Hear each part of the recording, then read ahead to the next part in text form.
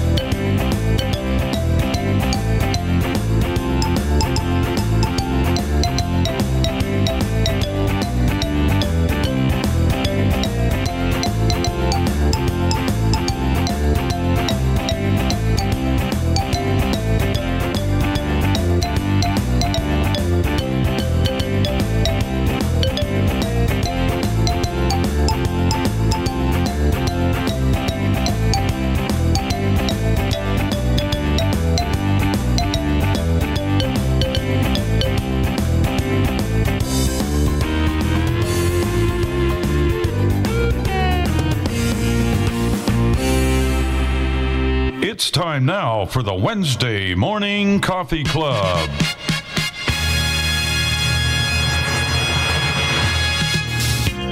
Welcome to the Wednesday Morning Coffee Club with Bill and Jenny Sparks, Dave and Chris Riekert, Tim Awney, and the crew. Bill will be taking your phone calls, and you will hear lots of conversation. We will have cooking tips, demonstrations of products, and much, much more. And you may reach us by calling 1-646-558-8656. You will need the meeting ID 848-725-450. And when you're asked for a user ID, just press pound. You may download Zoom from the Play Store or the App Store. And now, ladies and gentlemen, Bill Sparks. Well, a very good Southwest Florida morning to you. Very warm, sunny, and hot and humid here in Naples, Florida. Well, Jenny, how are you doing? I'm good. It's a cool 68 degrees right now, going up to 90 degrees, and the sun is definitely out. Another pretty day. Let's just hope our air conditioner can hold up till we get the new one in. We lose? Yeah, 7? well, we're keeping our fingers and toes crossed, but so far it's holding in. We lost 7 pounds of, they had to put in of that, well, I forgot what it's called, R32, 34, whatever, $77 a pound. So hopefully, but you know, if it leaks that much, there's probably a problem. So you're coping okay? Oh yeah, I'm not complaining. Hey, it beats all the rain that Indiana's going to get. And all that good stuff. Well, let's go to Albany, New York. And no, let's leave Albany and go to Florida, Bill, because okay. Dave and I are having the same weather here, and he's having pretty much the same weather that we're having in Altoona, Pennsylvania, and we're having in Albany, New York. Cold. I mean, it's 32 or 33 degrees right now. This is not normal for April, but I guess I'm not a meteorologist, so what do I know? Hopefully we'll flip around and we'll start getting some spring and then some summer weather. But good morning, everybody, and hello to all on the panel. Well, all I'm going to say is I hope the Albany meteorologists are better than some of them down here that are broadcasting from home. It sounds like they're broadcasting from the worst bathroom or bathtub. Oh, some of those microphones. They're actually pretty good. I mean, what they've done is they put these lavalier mics on them now, and they sound a lot better than they did. Well, I think they didn't get the memo here. They didn't get the memo here yet, Jeff. The news. There is nothing worse than having somebody read news, and it's off mic, and you can hear them echoing, and the echo and the ambience in the room is much louder than they are. So, all right, Tim in Minnesota. How are you, Tim? Not too bad. It's, around 42 degrees right now here, and we're supposed to get up into the upper 60s, so can't complain about that. No, you can't, but you can't complain about your microphone. You're doing something different today. You sound different. I'm on actually a very cheap headset, but I kind of like the mic in it. Oh, well, it's the headphones are average, but doing a very, very, very good job. Well, let's see. Altoona, Pennsylvania. Well, we're good. We're supposed to have sun today, but snow flurries this morning. Sun and snow flurries together, it says. Well, there you go. Well, that's a problem we don't have to worry about today. But other than being cold, it's good. Yeah. Thinking. That sounds very, very good. Let's see. Have I missed anybody on the panel? I think you have everyone on the panel. Think of everybody. We can bring a few people in to talk because upcoming on. I just knew it. I knew it too. But upcoming on today's show, we're going to teach you how to make a mask that you might need to wear. Dave and Chris are, and we're going to do that in just a few minutes in the first hour, and then we're going to show you how to cook with the new Amazon, what do you want to call it? Amazon Smart Oven. Right. So you want to get smart. You want to cook maybe a little more affordably? Well, do we have a plan for you? But first, in a few minutes, we'll show you how to make that mask, because these masks are going to be mandatory. Then I'm hearing, mask not so good. So we'll see. So we'll get to the hands in just a second. Let's get some of the people that have been waiting here just a little bit of time. Anybody that's in, I guess we'll get to them. So, Jeff, who do you want to go with first? Well, let's go with Bill, and then we'll go with Jerry. Okay. Go ahead, Bill. Yeah, just checking in. It's about been at low 50s today. We're going to have rain, thunderstorms. Some places are getting rain already with sleet. On the northern suburbs, Harrifield's getting rain with sleet. And it's a strange day because it's 50-some degrees, but we're getting sleet. And that's what they said, the weatherman. And also today, what is today? Is Earth Day. Yeah. And I heard a little while ago that the air quality in the world, they said it's improved since the corona, because there's not much traffic. In hey, some Bill, of the places were you listening to CBS? No, I have my local radio station. Okay, because I heard that on CBS this morning. Yeah, the air quality is much better in some of the places, like in China and even in the United States, San Francisco, L.A., the air quality is a whole lot better. They're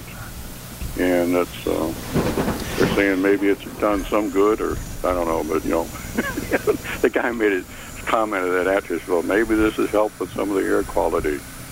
Well, that could be. They say you can actually see in California now, so actually can see blue sky. So we'll have to keep following that and see what happens and how quickly things get back to a quote-unquote not a new normal life. I think we'll never have the normal we had, I can tell you that. No. I know guys are in the restaurant business, and I was talking to one yesterday, and he was saying that they're probably going to cut, they can seat 100 people, they're going to probably have to cut it down to 30 or 40 people in the restaurant, all they'll be allowed. Right, but no Bill, counter serve. That's not a permanent thing, Bill. No, I mean, that's what they'll have to do until they get it built back up. It might be a year before they get it built back up. It's just the idea they're losing money now. Right. If you make a go at 100 people seated, how much money are you going to make? You're going to get 30 or 40 people seated. And then, well, it's better than being closed completely. Well, yeah, right. Right. And then the other thing, I was talking to my former manager, where I worked for 50 years, that they're worried because it's a big private club, and they have to follow the rules, and they have a big cafeteria that could seat at least 200. He said they may have to cut that cafeteria down to less than 100 or 100 people. And he was saying they've got to figure out how they're going to space people out in the building, because like where I worked was in the swimming pool, the sauna area and all that, is you're still going to, they say they're still going to keep at least 3 to 6 foot apart. So does that mean you only get one person at a time in the steam room? You only let 10 people in the area because you can only have 1 or 2 people in each spot? Or like the pool, the 5-lane pool where you have to use the space, you're only going to be allowed 2 people in the pool at a time. It's going to be a mess for a while when they first open up, figuring out how they're going to work this out. I think there are going to be some lawsuits over this bill, and that's just my opinion. And I think that ultimately things will have to open up because these states can't get back to a normal economy, and they're all going to be in deficit budget. And what they're going to do, they're going to raise taxes, and people are going to be. Don't worry, you got your taxes going up at the end of 2021. Don't worry. The problem is that you can't rely on people. You can't rely on people to do anything themselves, and because they found out here, if they've opened up some of the beaches, people don't social distance like they're supposed to. They pile up just like. I mean, you have to make barriers and make them do it because they're too dumb to help themselves, evidently. Right. Well, don't worry. You're going to get the taxes are going to raise because you're not getting the stimulus packages for nothing. We're not going to get into no politics. No politics. Okay, but I'm just saying. We're not doing that. Okay. All right. Next caller, Jeff. Okay. Okay, go ahead, Jerry. Good morning, everybody. It's about 30 degrees in Indiana, PA today. Christmas tree capital world, going up to 47. I have a favor. Can you give that phone number for the census again that you gave last week? Yeah, we'll get that for you. Give us just a few minutes and we'll... Okay, thank you very much. Get that phone number for you. I got to just get prepared, but we'll give it for you in just a few moments. It's in my notes over here. And I got to concentrate on this for a minute, but I'll get it for you, Jerry, and read it to you. No problem at all. Anybody else, Jeff? Put her hand down, but I can unmute her if you'd like. Okay. It's up to you, Bill. No, go ahead. Unmute her. Then go ahead, Gail. You are unmuted by Go ahead, Gail. First of all, I had to turn back on my speech so I can tell what's going on. So that's the only thing I can do. I'll turn it off again. But like I said, a lot of things here are closed. I miss my Green Mill pizzas. You can't get pizza? Because they don't deliver. They're closed completely. I miss my Green Mill pizzas. Well, they haven't adapted to the new norm. Activities. Yeah. And all of this. Well, your activities will come back, I think, eventually, but your restaurant must not have adapted to the new norm and either learn to do takeout or delivery, and it's going to be hard for them to survive, because they haven't made the change. I do think that when we see the vaccine, some of this stuff will change. True. I think you're right, Chris. And also, the people in our country, now I'm not trying to get political, Jennifer, but I understand what you're saying. But if they continue this and really strict and everything else, there's going to be a lot of rebellion. And it's not just going to be in the South. It's going to be all over the country. I mean, even in New York, it's going to happen. So that's all I'm going to say. I'm not trying to define here, but the rebellion of the American people will dictate what really happens. Yeah, we've already started to see it. And the people that are rebelling are getting little kids involved in it and not wearing masks and getting close together like they don't care at all. Well, we'll see what happens to them. All right. All the callers gone now? Yes. Okay. No well, then. Raised. Oh, another one? I didn't hear it. Okay. No, I said no. Okay. Yeah, no hand raised. All right. We're going to, so everybody can be correct. We're going to do a short demo right now of Dave and Chris's homemade face mask. And they've spared no expense at doing this. No, it's going to be very, very reasonably priced. Right, Chris? Right. It's easy to do. The only thing I can say is when you get your first one made, if you think you're going to be reusing it a lot, you might want to take a needle and thread or something and just take a few tucks so it doesn't come apart. But they're super easy and super quick and super cheap. And somebody told me the other day, and I thought it was a good idea. This was after we'd already made the demo, so I'm just going to say, instead of using a pipe cleaner or half a pipe cleaner, if you want that nose piece that you can bend over your nose, you can also use a twist tie. Yeah. I thought that was a good idea. Good enough. But before we go into that meeting, usually Mary Ann has something to say, so we want to make sure her weight level is down and all that stuff. Mary Ann, are you prepared to talk? Let's see if she's... Sorry, let me get to her. Let me see. Hello. Actually, Go ahead, I just joined you guys because I just finished a 45-minute cardio session and a lovely long stretch. I have not weighed myself yet this morning, but give me about, 5 minutes, and I will do so and let you know. Okay, you can tell us about that after Chris and Dave's homemade mask demo. Is there anything else you wanted to impart on us before we went on this making the mask journey? Well, making the masks is definitely good and definitely fun. I wanted to give folks a little heads up this morning that if you are interested, I will be happy to send Bill Sparks the information for a story circle that I will be hosting on Saturday along with my friend Brian. We are co-hosting a Poetry for Personal Power, Wellness, and Resilience story circle.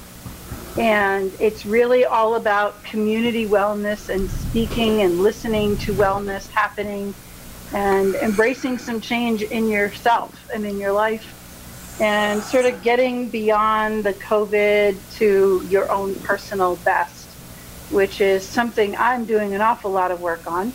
I recently started working out with an app called Aptivate, and I'm truly enjoying it. It's challenging me in ways that I didn't think I'd be embracing anytime soon, but I am, and it's good for me. So these things are happening, and I'm working my wellness, and I want to help anyone else who is interested in doing that to get to a new place. And it doesn't have to be workouts. It doesn't have to be anything.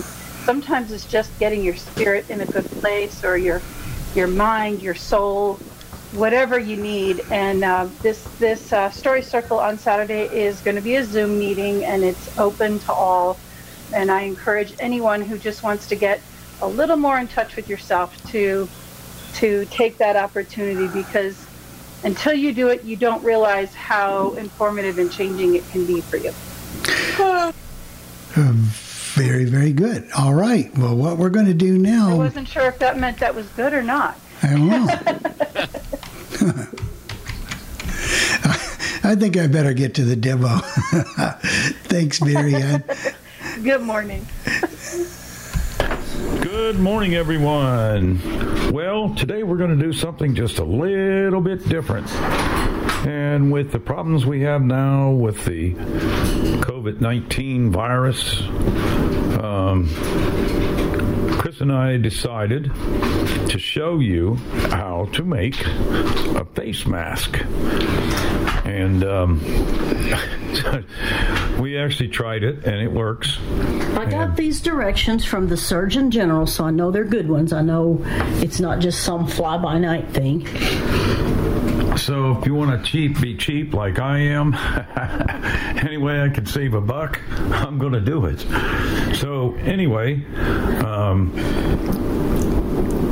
in this day and age, every dollar you got is worth its weight in gold, I guess. So, anyway, first thing I will let Chris talk about it a little bit and how she got the information. Okay, this is a homemade face mask. There's all kinds out there. You can buy some that are gathered that you can put a coffee filter in. You can buy, you can use a scarf or bandana, but this coming Sunday night, we are required to wear face masks. Sorry about the clock. I forgot to turn it off. When you go into a business, we're now required to wear face masks, and as our Department of Health director is fond of saying, my face mask protects you and your face mask protects me. So that's the reason, because they're finding this stuff spreads when you don't have any symptoms. But anyway, what you need is you need a piece of cotton, and I would suggest a piece of thinner cotton because it's going to end up being several layers. So you don't want something you can't breathe through. I first tried this with a piece of printer paper, and it actually worked really well. I mean, you can't use that for a face mask because you can't breathe through it.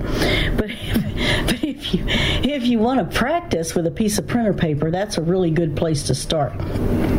And I got these directions from the United States Surgeon General, believe it or not. So it was pretty amazing, and he did an excellent job describing it.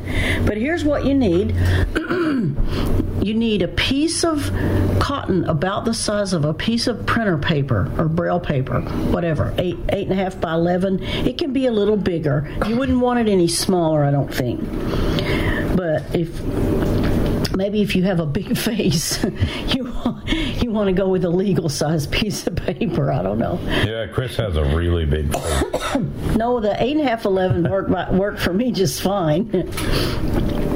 And you also need 2 rubber bands. Now, these rubber bands are probably about 2.5 inches, maybe 2 inches in diameter. It doesn't really matter as long as you have a good stretch on them. What I like are the rubber bands that you get from the good old post office. They work really well.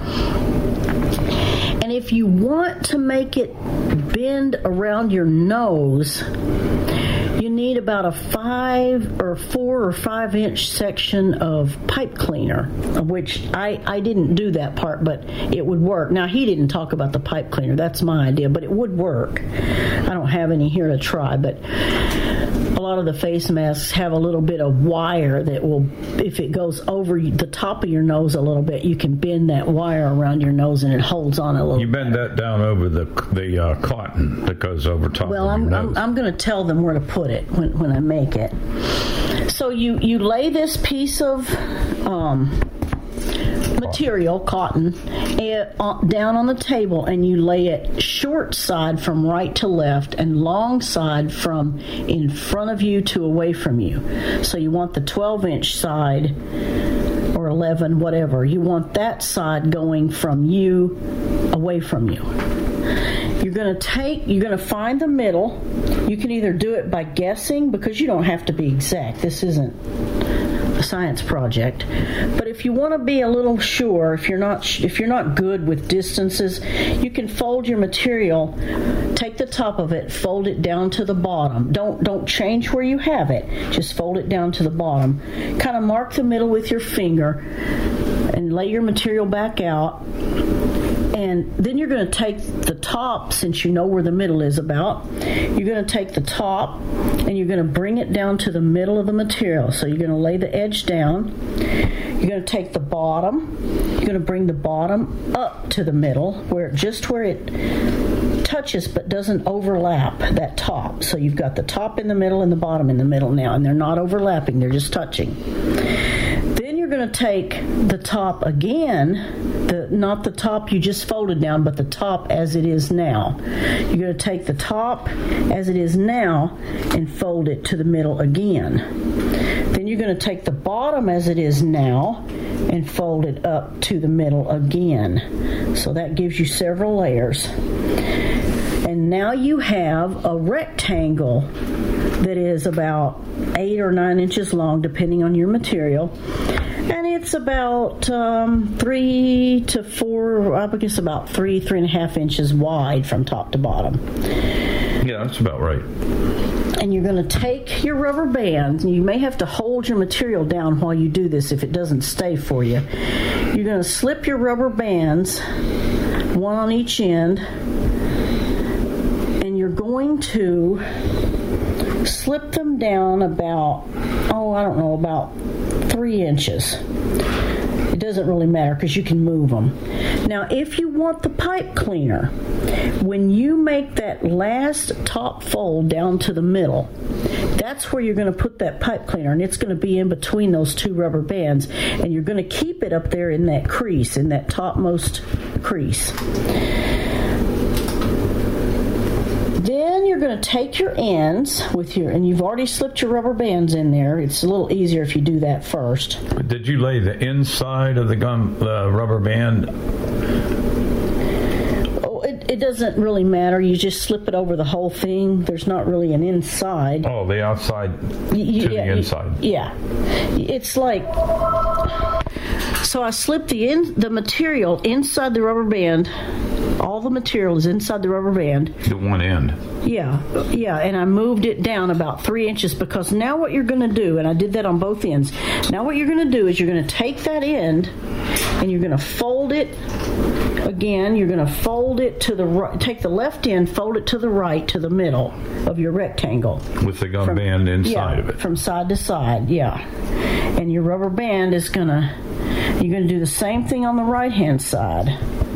So what you end up with is a little rectangle of material all folded up with a rubber band on each end hanging out because it's inside and out, so it's in the fold, and that's what goes around your ears. It's pretty cool. And what you wind up with after she has this folded up now, and it's about 3 inches wide. And believe it or not, that covers your mouth and nose. And if you don't think it will, instead of getting an 11-inch piece, get about a 13 or 14-inch piece. Right. And as I said, it's about 3 inches wide, and it's about a little over 4 inches in length. And on the length, on each end of that length of that material, is where your gum bands are sticking out. And you take the thing, you hold it up to your face with the folds toward the inside of you, toward your face, and the smooth material that doesn't have any folded edges. You put the edges next to your face and the smooth side out. Yeah, because you don't want it unfolding. And the gum bands, when you put them around each ear, that holds those folds in place. Believe it or not, it actually works. It won't unfold that way. So if you take that thing, you have to, and you do have to kind of hold it together. Recorder down, and we'll put this up to my face like so. Oh boy. Rubber bands around your ears. And see, that really works. It's covered my nose and making me talk funny. Hello, my name is Bill Sparks. I don't know where my S's went. But it works. It does work. And it holds. Those rubber bands really do hold. It's also hot. Well, hey. Yeah. Well, that's probably my hot air. Yeah, it probably is. But, it definitely does work. And those folds hold together because they're actually pressing against your face when you pull the gum bands around your ears. It's pretty amazing. I had to try it. As soon as I saw those directions, I thought, now, I don't really want to go get a piece of cloth right this second. This was about a week ago, and I said, I don't even know what size cloth, but it seems to me like maybe an 8 by 12 or something. So I just got a piece of paper and tried it. Only I couldn't leave it on very long because, like I said, you can't breathe through several layers of paper. So, but it works. It's pretty amazing. And that was a good size, especially for me, because I don't have a big nose, and it just fit over my nose. It does fit over your nose and mouth, and if you want the top end to go over the top of your nose slightly, then, like I said, you can get a little bit longer piece. It wouldn't need to be but about an inch or two longer, probably, and you can lay that pipe cleaner in the top crease. Once you get it all folded up except the ends, put your pipe cleaner in the top edge, in the top crease, and between the two rubber bands, and then make your end folds to the middle that hold your rubber bands in, and then you can bend that over the top of your nose if you feel a need to do that. Well, as I always say, that's how it works. And I wouldn't have believed it if I wouldn't have seen it work. Well, and I would, it may be on YouTube somewhere. I don't know. I did not see it. Where I saw this was actually, and as I was saying before I was so rudely interrupted by the bird, I saw this, I think it was on CNN at some point. But anyway, it was a pretty cool, and he did such a good job explaining it. I was impressed. But anyhow, you might be able to find a similar description on YouTube. I don't know. But that's how you make it, and you can buy like a remnant of cotton probably at Walmart even. So, you don't need anything real big. Well, either that, if you got an old shirt. Yeah, you could like that. You could cut a thin one. Yeah, a thin cotton T-shirt. You could cut like 8 by 12 section out of the back or the front one. And I got a scarf before I saw this video. I got a scarf with cats on it, but it's pretty long, and by the time you fold it, even if you don't completely fold it, just fold it enough to tie it in a knot behind your head, it's pretty hot. It's pretty hard to breathe through. But I did use it a couple times, but I think I'm going to use one of these until I can find one to buy. I saw one today on eBay with Razorbacks on it, so I might get that. Or just get out an old shirt that you don't like anymore. Yeah. I would just recommend something thin. Yeah. And if it's a graphics T-shirt, I would use the back just because it would be thinner. Well, that's how this thing works. We were really surprised. If you have any questions, you can always email Bill Sparks at bill@billsparks.org. That's bill@billsparks.org. And if he doesn't have an answer to the question, he'll get a hold of us, and we'll make sure that you get the answers on how to make this mask. Or if you have any questions or comments regarding this particular demo during the live broadcast, it is a timely sort of thing. You may reach us by calling 646-558-8656. That's 646-558-8656. When you're asked for a meeting ID, enter 848-725-450. That's 848-725-450. When you're asked for user ID, just press pound. Well, that's all the time we have for this demo. Stay tuned next week for another exciting demo. Very timely. I will be forwarding all concerns on to you guys because I know nothing about this. Okay. So leave it to Chris and Dave to find out something like this. It's great, guys. Great job. I was fascinated by it, and I was fascinated that somebody in that position who was sighted and was actually showing it on TV did such an excellent job describing it. And I didn't really sound like Bill Sparks. Maybe. He didn't tell you just got fired, Dave. Yeah. He said, I quit this job. I cleaned that up just a little bit. Do we have a raised hand? Yes, we do. We have Jerry. We have Jerry in Indiana, Pennsylvania. Okay. So I'll get to him here. Go ahead, Jerry. Okay, yeah, that was a very interesting demonstration, and I got the perfect song that Tim can play for dedicate to Dave when he starts the show. Tim, you play Winchester Cathedral, because Dave, he reminded me of the guy in the new vaudeville band. There. Well, the other thing he can play is I Got It From Agnes. Oh, yeah. Yeah, there you go. Very, very good. So, but that is one inventive way. How much would you say it cost to put that together again? Well, I don't know. It depends on what you have to buy. If you have a couple of rubber bands from the post office, which work great because they're not the round kind, they're the flatter kind. So if you have 2 rubber bands from the post office and an old shirt and a pair of scissors, it wouldn't cost anything.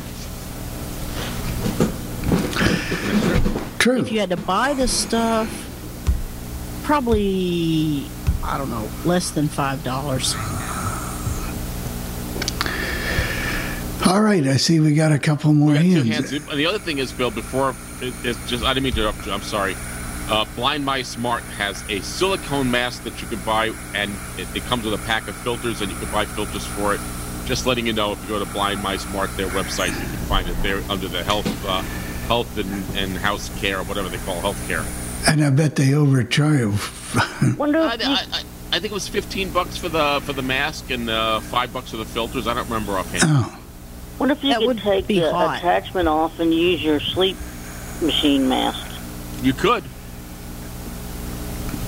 You know, I think back to the days when I used to use that sleep mask, and you'd try to clean it every day and try to clean it, but knowing it was hard to clean, I wonder if that thing was worse than anything that I could have done with or without the sleep mask. But I don't know. That machine, I think they've got things now that clean those machines. Yeah, that's what I was going to say. They have sanitizers now. But yeah, you put your mask in, your mask and hose in this machine, and it cleans it. It's called the So Clean, I think it's called. Well, they have a couple different kinds. Well, there'd have to be something better than what I used, and Jeff sent me a link to get some disposable masks too. So they're out there. I don't know how easy they are to get, but they're out there. Well, something like that, Bill, I ordered them on Thursday, and they said they would come on Tuesday, the following Tuesday, and they came on Sunday. So obviously Amazon knows that there's a priority for these things, and I got them quicker than I thought I'd get them. I didn't expect to get the mail delivered to me on Sunday, but it came to me by USPS, and it came. I dropped it in front of my door. eBay has some cute masks for, just the face mask, not the sleep mask. Right. Do we have a couple more hands? We do. We have Gail and we have Bill. So let me get to Gail, ladies first, and then we'll get to Bill. Go ahead, Gail. Thanks, Jeff. We had to, I don't know where these masks came from that I'm using, that all the people in the building are using, but are most of these types of masks washable? Or like you can run them under water and clean them up if you need to, or...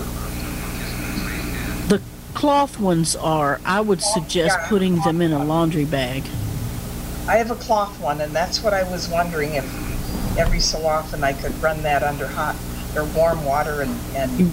You really should wash it very often, they say, but I would recommend putting it in a mesh bag. Yeah, because you wouldn't want it to be destroyed in the washing machine. No, I didn't. I meant in the sink. Nah, I think you probably... Chris, would you suggest the washer? You could do it in the sink, I guess, but you really need to use soap and hot water. I suppose you could do it in the sink. I don't think I would. I'm not much for hand washing things, so I probably would I'm not much either, but I was just a curiosity. Yeah, well, I would throw it in the washer in a mesh bag and wash it with my towels or something. Thank you so much. All right, thanks, Gail. Let's see, we got the one and only Mr. Bill. In Chicago. All right. I'm Ellen from Albuquerque. Okay. Go ahead, Bill. Yeah, that was a good demonstration, Chris. Before you made it, I made my own mask was real simple. I just took 2 men's handkerchiefs, put them together, folded them in half, and then down each side I put 3 small safety pins, and then I put a rubber band on the top pin each side, and it hooks on my ears, and I put a long set of rubber bands on the bottom that holds it against the back of your head. That works. The same thing, right? That would. Gail is right. You can wash those masks, but you got to make sure you put them in a bag or something. And you have to see what they're made of, because some are made out of some kind of paper product you put in the washer to dissolve it away.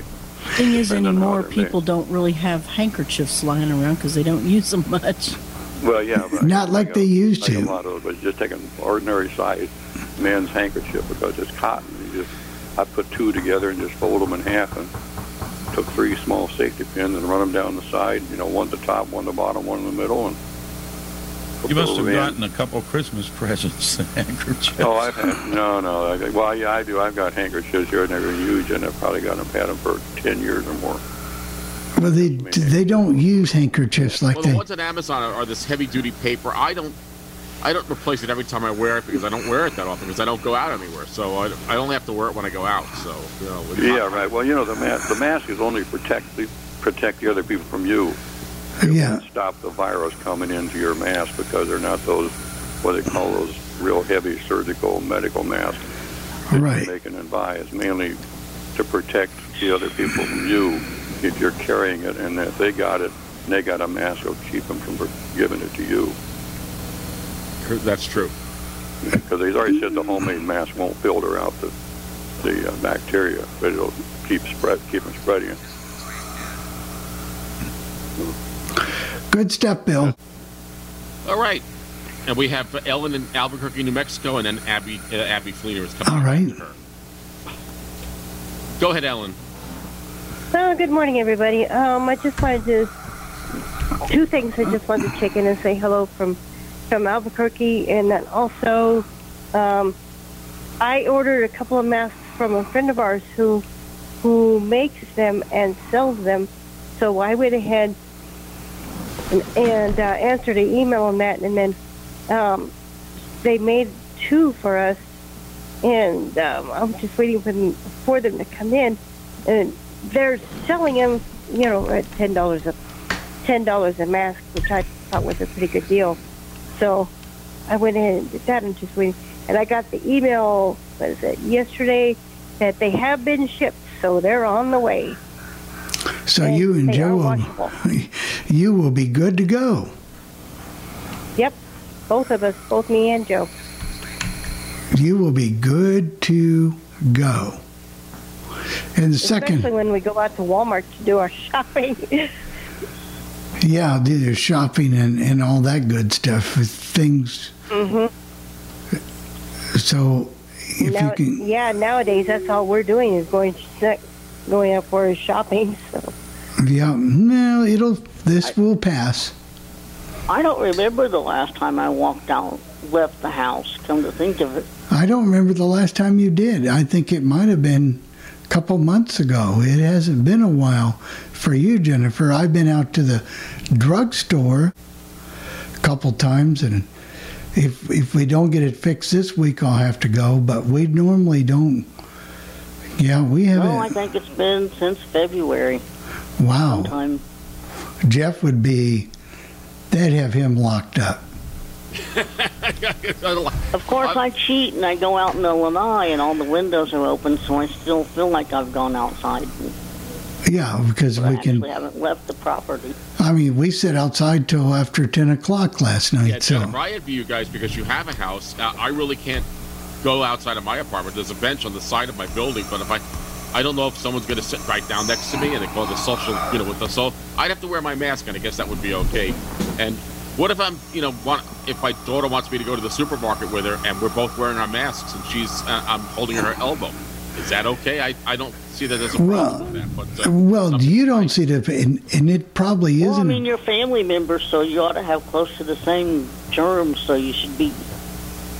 Well, in my case, not really, because my daughters don't live with me. You know what I'm saying, Jennifer? I live by myself. Yeah. Well, sometimes, Jeff, if you go to the store with them, could you not get on one end of the cart and they're on the other end? I would think that would work, Bill. That's what I would think. I mean, sometimes you got to do what you got to do, you know. I know, and this probably broke protocol too. The other day when the lady came to clean from Maid Pro, she wanted to show me where there was a leak from the air conditioner, and she took me by the arm. She took my arm and propelled me. And at that time, I wasn't going to get into, well, you need to do it this way or that way, but it was just a few steps, so it wasn't a big deal. And she probably had on a glove. I couldn't tell. Well, when we went with my sister-in-law to get chicken a couple weeks ago, we all went in together, and they don't have carts because that's a really small store. They have these little hand baskets. But the way I looked at it is we were already all in the car anyway. Of course, we didn't have the mask thing in place just yet, but next time we'll have to wear masks. So, hey, you do what you can do. Was it Bernie was talking the other night, working at the radio station? He couldn't put the gloves on and feel the buttons or things that he needed to do. You know, sometimes it's just not as practical for us because we can't feel with some gloves on, and we've talked about that before. Not all gloves are equal. You can't feel with those little plastic gloves. I tried it, and I have in my building there's a laundry room, and the machines have these buttons, and I can feel them without the gloves. But when I put the gloves on, even those little plastic gloves, I kind of analogize it this way. I was telling the sister that I said, Sharon, you know, when you put the gloves on, it's like me covering my eyes because our hands are our eyes, and you don't have the same sensitivity with wearing those gloves. That's the way I can explain it to her. Yeah. Okay, more hands? Are we done with hands? Okay, we got Abby, then we got Fran, and we have Bill in Chicago. Okay. So let me get to Abby. Go, Abby, go. Go ahead, Abby. Good morning. Did it You're work? on. Yes, you're on. Oh, okay. Well, I just wanted to say great demo to Dave and Chris. You guys always do an excellent job, and I enjoy listening to your demos. And I guess that's all I wanted, was to just say good morning to everybody and let them know that they did a great demo. Yeah, don't bribe them too much. But no, they did do a good Dave, I job. love the food demos. Unfortunately, I only gain weight listening to them. Yeah. Thanks, See, Abby. sometimes we have to show we can do other things than food. Yeah.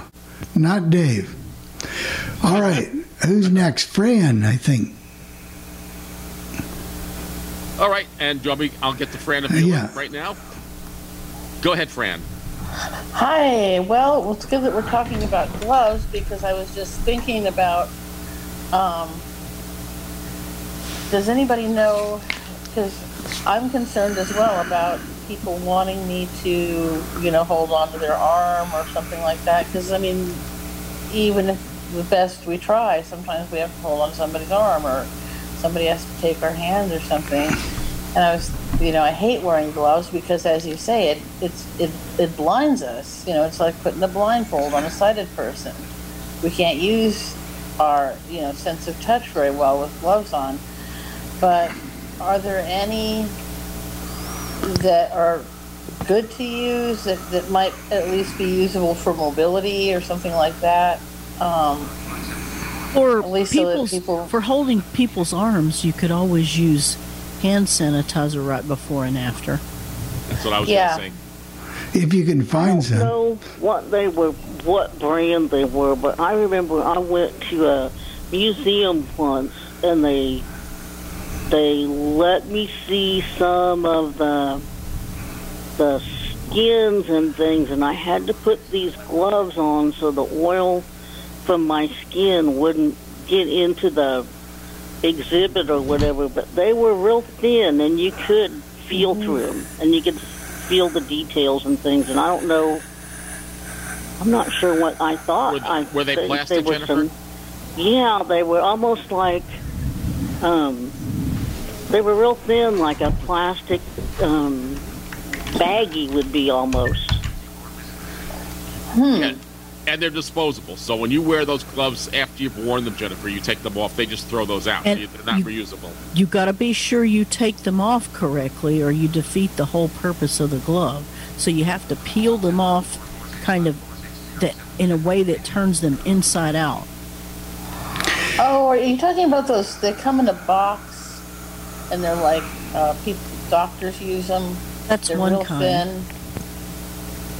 They could be like that, or like your dentist has, because they're pretty thin. Okay. Because one of the things that concerns me is when things open up again, hopefully they will at some point, and I need to do things like I need to go buy a vacuum cleaner, and I'm thinking, will they let me touch them to see if I can take the filter cup out, and things like that. And so, it sounds like you guys have had, some of you have had good experiences with that. We don't have, it's just the two of us. We don't have a lot of, we have some sighted help, but not a lot, which is fine. We do okay. But, sometimes you just need a little bit, that little extra assistance. But you don't want to use I don't like the gloves. I can't wear them, so I just wash my hands frequently and try to avoid touching your face with your hands. That's the only thing I can say. Yeah, well, also if I make sure I wash my hands or sanitize my hands where somebody can see me do it, they'll know that I just sanitized my hands and it's probably okay for me to touch them. So that's a good idea. I appreciate that. That is a good idea. Do you want me to get Bill in now, Bill? Sure. Okay. And thank you, Fran. Let's see. Bill. Got it? Yeah, you're there. Real quick. As far as the gloves, I've used gloves myself before, and if you get the real thin, what they call surgical gloves that the doctor wears, especially surgeons, if you take your time, I've just experimented with it myself or some other people, you can read Braille through them, but it has to be a real fresh Braille. It can't be some Braille that's been read over about 30 or 40 times. You have a hard time noticing it. But if you get what they call surgical class gloves, they're real thin. And you're right, Chris, when you take them off, you just peel them off and throw them away because you can't reuse them. You can't take them off and put them back on. But the surgical gloves. And then as far as the stores, here in Chicago, I can't go with my daughter to the store because the stores only let one person per cart. So you can't follow behind the cart. Do you mean well, I think I would probably complain about that. They should make an exception for that because you can't go to the store any other way. Right. Well, they just said, well, she knows your list, so that's what it's, the way they work it, so you can. Yeah, but my list would be in Braille. Pardon? My list would be in Braille. Yeah, right, okay. Chris? That's another way to look at it. But no, I will tell you, though, a lot of the stores, I don't know how they are in your place, but the stores here, the big stores, like, Jewel's one, Aldi's, Mariano, those are the big stores here. Well, now... When you go in, they give you a cart that they sanitize. And she said, you get the cart, you go in, and you have to follow the aisles and the arrows on the floor because all traffic goes one direction. If someone's in the aisle, you want to say, go down and get a can of soup. You got to wait till that person leaves that aisle, and then you go down and get what you need, or just walk through the aisle. Let's say, for example, you go in the store, you walk in the front door, and you only want a gallon of milk. The milk is over to your right. Well, you can't just cut across the store and get the milk. You have to follow the aisle system. And then when you get to the checkouts are behind plexiglass now. And you have to stand at a certain spot. They got the floor marked. And when you walk up with your grocery cart, full of groceries, they pick the stuff out of the cart. You can't put it up on the counter. They put the stuff on the counter. They ring it up.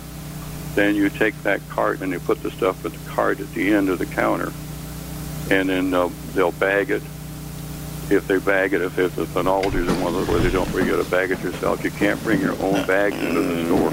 You have to take the cart out to your car and bag it or just throw it in the car in the trunk. And then when you leave that cash register, as soon as you walk away, the person behind you can move up then to the cash register. That's exactly how our Walmart is, but the only difference is if you're two people, like if I went with somebody from the association, they will let us both go in, but you have to wait for two people to come out. Right. Well, that's the way with it. That's the way with this Aldi and some of them here, because she went to Aldi the other day, and she had to stand outside until one person came out because they only allowed. They got a rule here in Chicago now: only 5 people per 1,000 square foot of space. So if you got a 10,000 foot square store, you can put 50 people in there at one time, and when the 50 go in, then when one comes out, one goes in, or if 2 come out, 2 goes in. So you have to wait to get in. So the smaller the store, the less people you got. It's that's the rule here in Chicago right now. And that's how it is here too. Yeah. Ultimately, this is not a permanent thing again, Bill. And no, I'm not saying it's permanent. I'm just saying that's the way it's working right now, right? My daughter was upset because she says, I like going shopping with you, and I said, and I know they really won't let me do that. And same thing with the supermarket. If I went to Walmart or I went to ShopRite or Price Chopper or Market 32 or any of those stores, they really wouldn't want to be able to help me out with me going side to guide with them because it would be violating the social distancing rules. So that would be a right. I know what you do, Jeff. You do what people often want to do. Let them grab the other end of your cane, and they can take you around that way. There you go. I was thinking about that, Chris.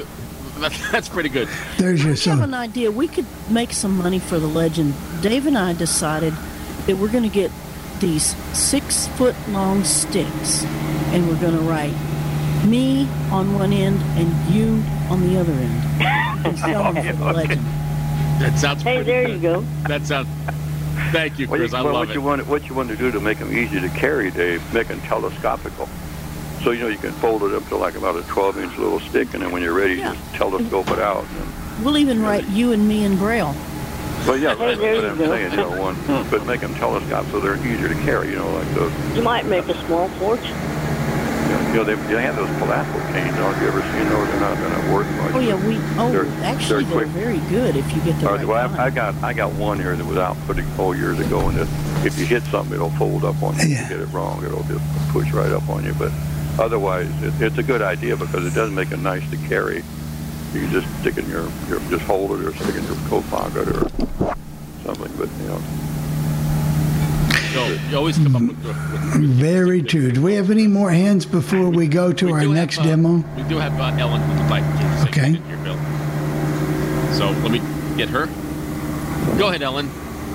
Yeah, I was just wanted to tell you how they were doing things around here. At the Walmart that we go to, what they're doing, they're letting both of us in, and then if I'm doing something that doesn't require extra help, then I'll just go ahead and do it. But what we do is I go over there to the service. Yes, I do need sighted help because I can't read the print. But what I do, I can follow the other person that's helping me because I can see him or her. So it's not 6-foot distancing, but it's where I can actually see the person. And then that way, there is a little distance between us. And then I have Joe hanging onto my wheelchair. So that, we don't have that problem with that. So, and then she takes care of the groceries, and then I'll put the bag on the back of my chair, and the bag's on the back of my chair, and then we're fine that way. So you just have to get a little creative with how you do things, but it works if you're creative enough. Ellen, if you go shopping and Joe is with you, does he hold on to the back of your chair? Yeah, the handlebar. Okay. Yeah, there you go. And so that and since we're together all the time, he can touch my arm if he needed to, or vice versa. But it's just everybody else, we can't do that. But it works pretty well. It works. All right. Thank you, Ellen. Do we have anybody else, Jeff? Let me just check again. I think that's all. Tim, do we have anybody on? Have you been monitoring the email list? I haven't, but maybe Tim has because of. Marianne. Okay. Before we go to next demo here. All right, I'll get Marianne quickly, okay. And then maybe we can do the demo, I guess. Go ahead, Marianne. Those the gloves that she was talking about earlier, that are the real thin plastic kind of gloves, are food handling gloves, and you actually can read Braille through those as well. They're a little easier on your hand than surgical gloves because most of those are either rubber or something like it, and they really, really snap onto your wrist and keep tight. Whereas food handlers' gloves are a little thinner, but they still do the job of protecting your hands and so on, and they're a little easier to peel off as long as you get the right size of them and such. And out here, when I go shopping, as a matter of fact, I'm going to hit King Soopers today, I go in, get sighted assistance, and they just stay on one end of the shopping cart and I stay on the other, and I just make sure that, I have a friend, I like to call her a friend, she's been my shopping assistant for years, and she comes down to my end of the cart and I'm like, no, go down, and I point kind of at the other end of the cart. We sort of make a joke out of it and everything because we both feel like we're both safe as far as we know and everything, but I'm like, I'm keeping you out of trouble. You go down there, and you just sort of make a little thing out of it and such. But that's how we handle a social distance shopping out here. And if I was you, Bill, I would say flat out, if you want to be in the grocery store, I would say, look, either I go with my daughter or I go with one of you. Which do you prefer? I guarantee if that be the case, then they're going to say, oh, well then, yeah, take your daughter instead of one of us. You have every right to say, look, it's my money, it's my shopping list and such, and we're happy to take up the spot of two people in the grocery store, but you're asking for an accommodation as a disabled person, and that's way different than just for them to say to you, well, she knows your shopping list. Just tell them flat out, no, actually she doesn't. But she's willing to help me shop. Now, either you can help me shop or she can help me shop, but one way or another, I need to get my shopping done. Good point. Great point, as a matter of fact. I'm messing around with you, Mary. No. I don't know. I was going to say, I don't know if it's true, but in some states, they will only allow one member from a family in the store at a time. Wow. Don't know. Interesting. They haven't done that here, Tim. So haven't done that here. 3 calls. 3 calls, or we'll play those, and then we're going to go to our demo about a brand new oven that we want to talk about accessibility. So go, Tim, go. If you can. Panel, from Cleveland, Ohio, calling in to report that the temperature around Cleveland is about 32 degrees. It went down to the upper 20s overnight, and the highs are going to be in the low 40s. Sunshine this morning, mild this afternoon, and tomorrow it's going in 50s. We're not going to get much warmer for the next 10 days, I would say. And also, I want to mention that the microphones in the Cleveland media sound pretty good. All the major TV stations are having good mics, so you got to come back up here, Bill. Because mics sound a lot better up here. Have a good day, everyone. Okay, there's one. There's Al. Thank you. That's a good idea, Al. Hi, it's Nancy again. And I have 2 points to make.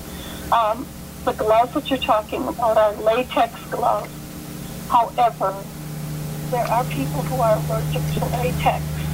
You can also buy the same kind of glove, and I don't recall what it's called, but you can just go to a Walgreens or anywhere like that and say, I need the non-latex plastic gloves if you're allergic to them. I used these a lot when I was with people with cancer in hospitals. The other comment I have is for Mary Ann. I can hardly wait to try the chocolate chip cookie recipe you gave. I can't do it right now. I need to buy some ingredients yet, but I'm looking very forward to trying that recipe. Thanks much. Take care. Okay, actually, I have another. Hi, it's Nancy, and I wait a have minute. a few things to contribute. The census number is 844-330-2020. The number again is 844-330-2020. And they're very good people to work with. My second comment is I did something that I wasn't really planning to do. I just thought I'd go ahead and reach out to people at my church and find out if anybody was making masks for sale. I sent out an email last night. I got 2 responses, and both of them said they're giving masks for free. So I answered one already, and I'm waiting to hear from her to see if indeed I will be getting masks. And I will answer the other one when I find out what's happening with the first one. So my next comment is about the masks that Chris and Dave made.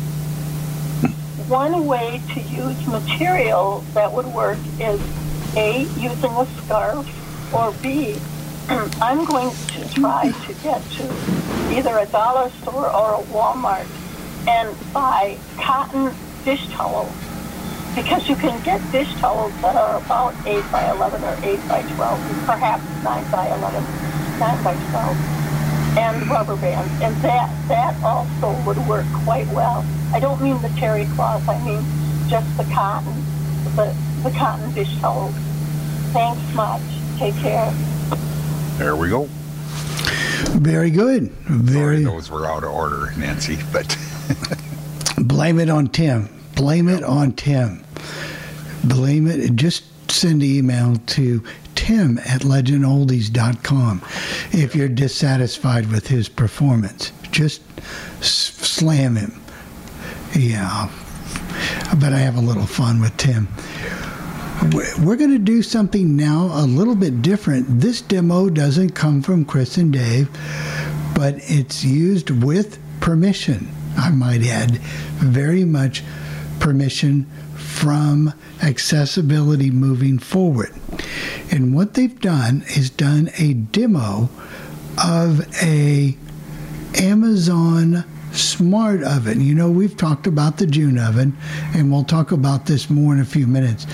But this demo has been done by a lot of people, and this, well, just find out for yourself. But I think by the time you get through this, you're going to be glued to your seats here. So, you know, in this time of my computer just stopped working there for a second. But anyway, so sit back and enjoy this. This is a very interesting demo brought to you by 3 different people. One person couldn't do it. So they had 3 different people from all over the country. So here we go with lots of good resources. So check this out.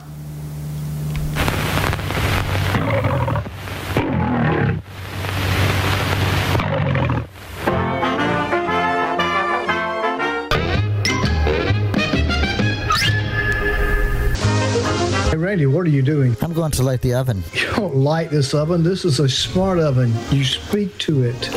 Oh, all right. Oven, make me breakfast. I want marmalade. Oh, no.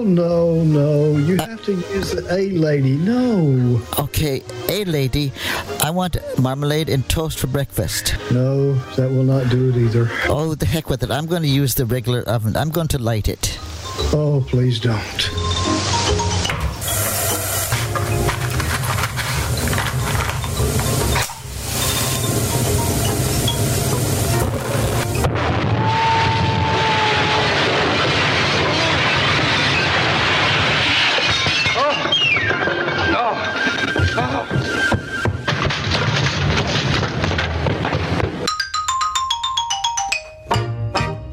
Everybody, Big R here. We haven't done that in a while, have we? Welcome to Accessibility Moving Forward. And this particular first part of the podcast, I would like to talk about what I have neglected to put in this podcast, which you will hear. And if it sounds confusing, it's sort of meant to be, because we have all kinds of files that we have to put together for the podcast, and some of them I recorded a couple of weeks ago, and some of them we recorded like a week ago, and some 3 weeks ago. So I'm hoping to put them in some semblance of order. So this is the first part, as I say, of the podcast, and I want to talk a little bit about the Amazon Smart Oven. Whoops. Okay. Sorry, I'm not sure about that. Yeah, I'm not sure about it either. I named mine Amazon because, yep, there we go again. Because I have so many devices here, I figure if I'm going to be working with the oven, I'd call it the AMAZON oven. That's what I named it. And it's the dot I named, not the oven. I won't tell you the name of my oven, but it's just called basically Big R's Big Oven. There are 3 letters in the next part of the name. I just did it because I thought it would speak the name, but it isn't. It does not speak the name. It's just called Oven 1 when it speaks to you. The reason that I'm starting this for the first file of this podcast is because, to the best of my knowledge, when putting this together, we never talked about what goes inside the oven, and that's racks. So it comes with 2 racks. A long-legged rack, which is probably maybe 4 inches off the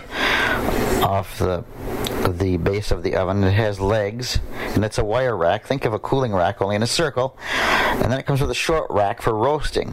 The longer-legged rack, you can bake, air fry on whatever that you want to do. You know, like you could bake cookies or banana bread or whatever, and air fry. And they state in there that it may take a little longer air frying than a normal air fryer would, because, well, they didn't really say why, but I think it's because the cavity is so large that it takes a longer time.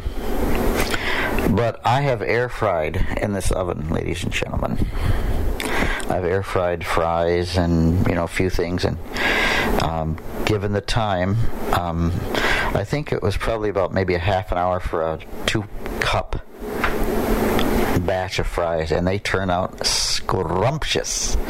Now, I'll let you, and it comes with a round pan. So I'll let you hear the pan. And it's high gauge, whatever. It's like some of the best non-stick, probably like a copper chef base. And then I'll let you hear the rack. And it's all around circle, and you just put this pan that's kind of rubberized on the bottom. Only it's not rubber, obviously. It's some kind of material that can take a lot of heat. And I'll put it on top of the rack. And there it is. The short rack, it kind of sounds like this, and it just doesn't make much noise. But everybody did a great job on the recordings for this podcast, but we didn't really talk about the oven that much. It's a big, hefty device. It barely fits into my microwave portal. Or nook, I guess, if you want to call it, that's built into the wall. The Braille overlay on this is marvelously done. I'm going to tap the oven. I know. I hope I don't say anything. I'll let you hear the oven. I'm going to open the door, and the door pulls open.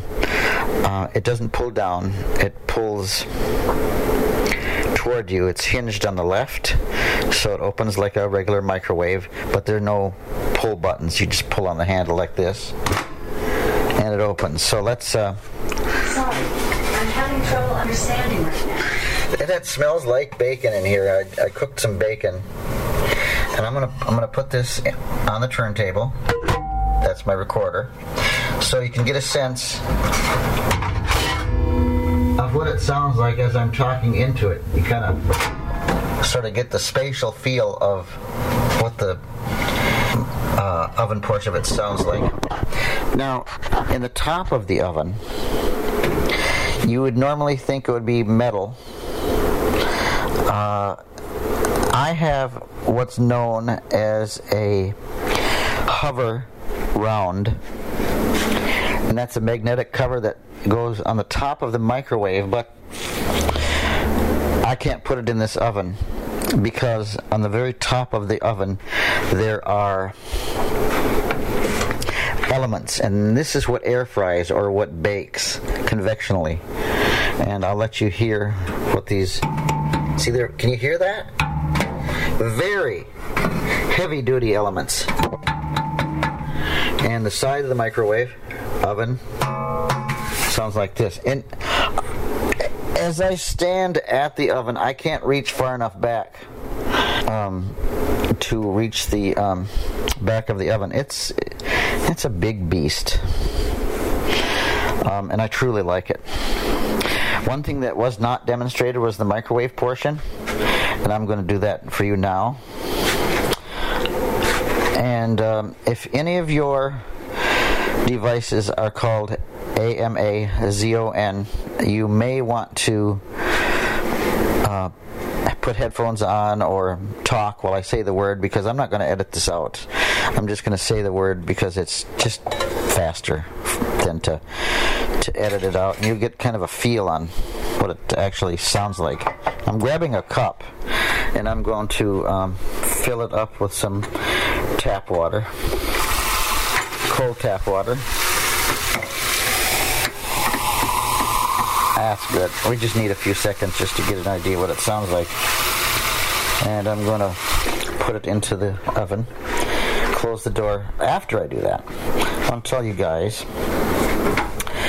that sometimes I get, Bill and I were just talking about this morning, sometimes when the microwave is done, it tells you your food is ready, and you get a notification on your phone that it is ready. Remember, everything's all synced up to your phone, and all of the Echo devices in your house go off and tells you your food is ready, or your oven temperature has been reached, or the roasting time has been reached. It's just cool how it all works. That's the cup being set down on the turntable. I'll close the oven, and I will say,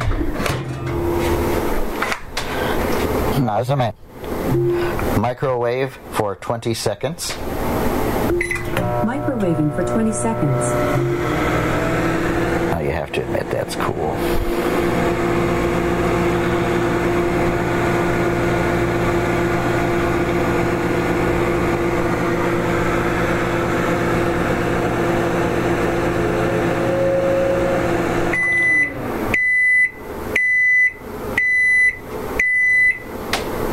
And I did not get a notification. I just got beeps letting me know. Sometimes I get notifications from the microwave stating that the food is done, and I don't know why. With oven functions and air fryer functions, reheat functions, I get notifications that my food is done.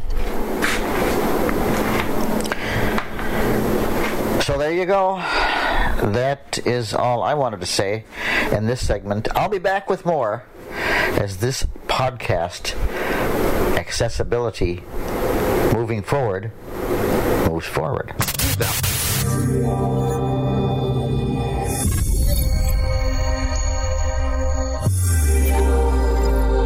In late spring of 2019, Amazon initiated a publicity campaign promising new features to come to its existing line of Echo devices.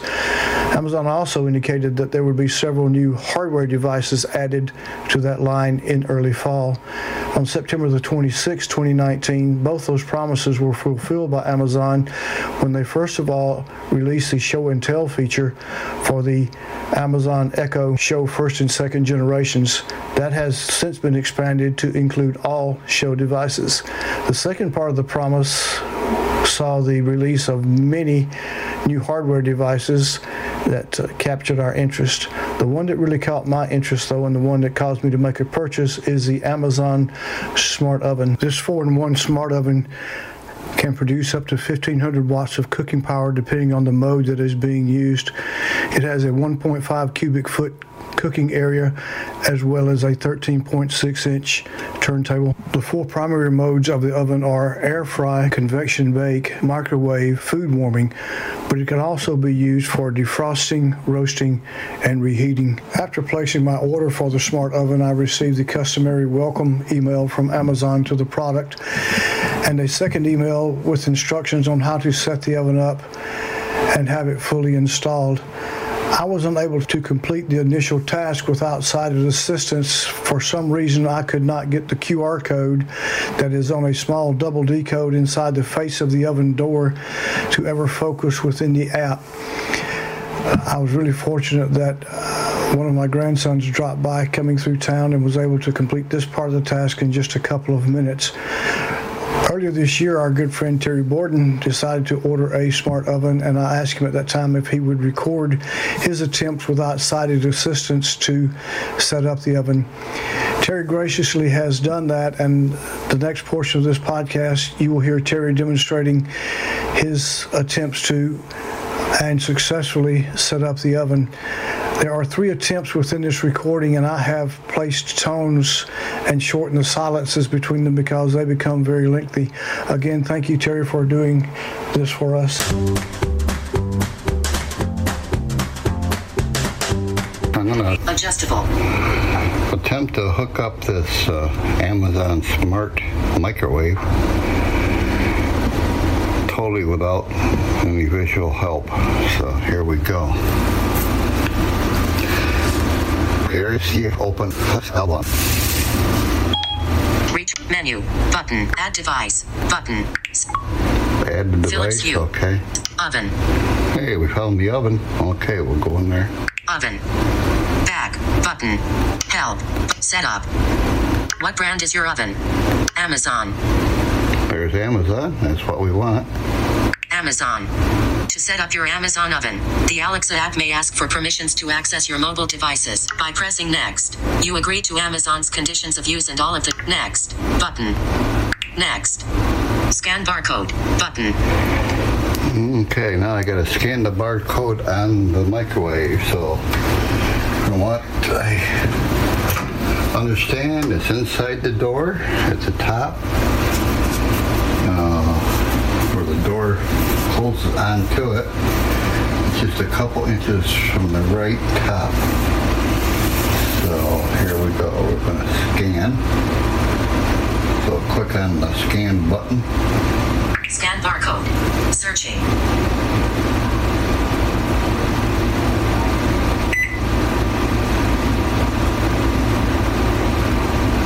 I just heard a beep.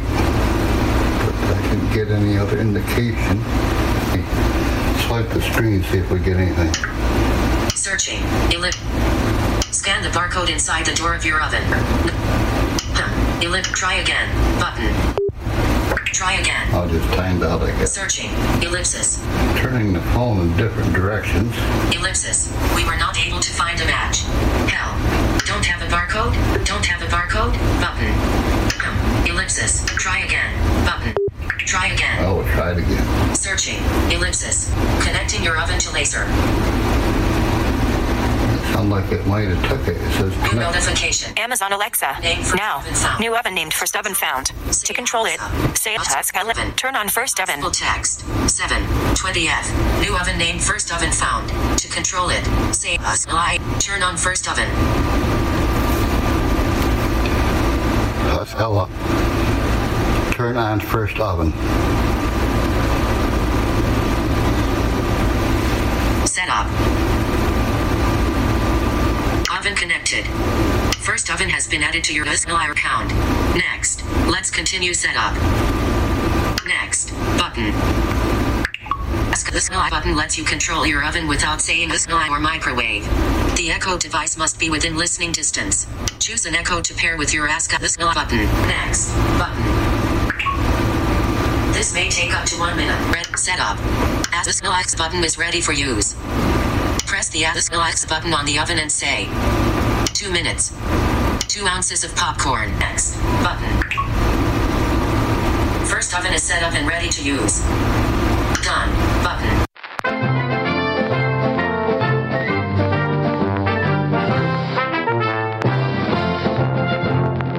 And even in more recent days, our own Big R has ordered and received a smart oven, and he has found that changes have occurred since Terry's successful setup process, and it in some ways have gotten much easier and faster. So here's Randy now to tell you about his experiences and to share with us what he went through to get his smart oven set up. So take it away, Randy.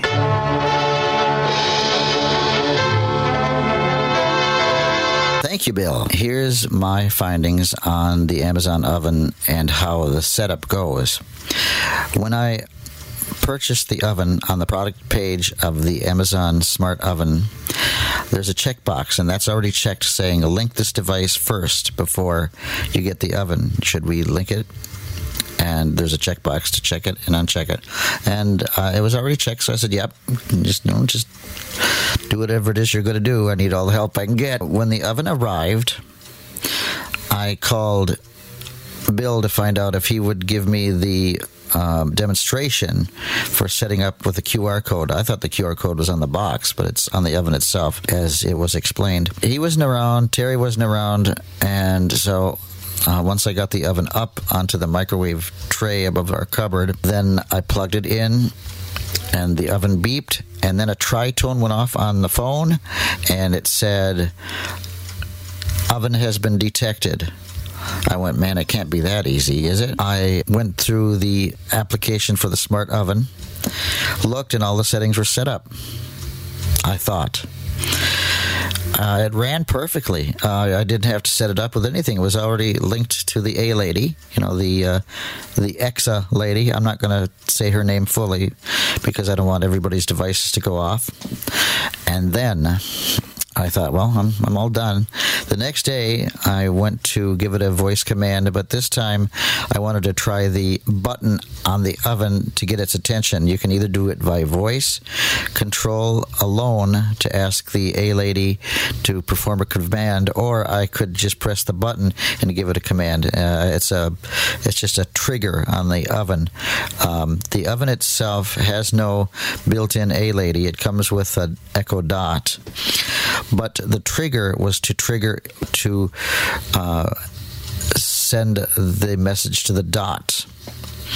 So I pushed the button, and I found out with some sighted assistance, it said you need to set up A-lady button to pair with the device, to pair with the oven.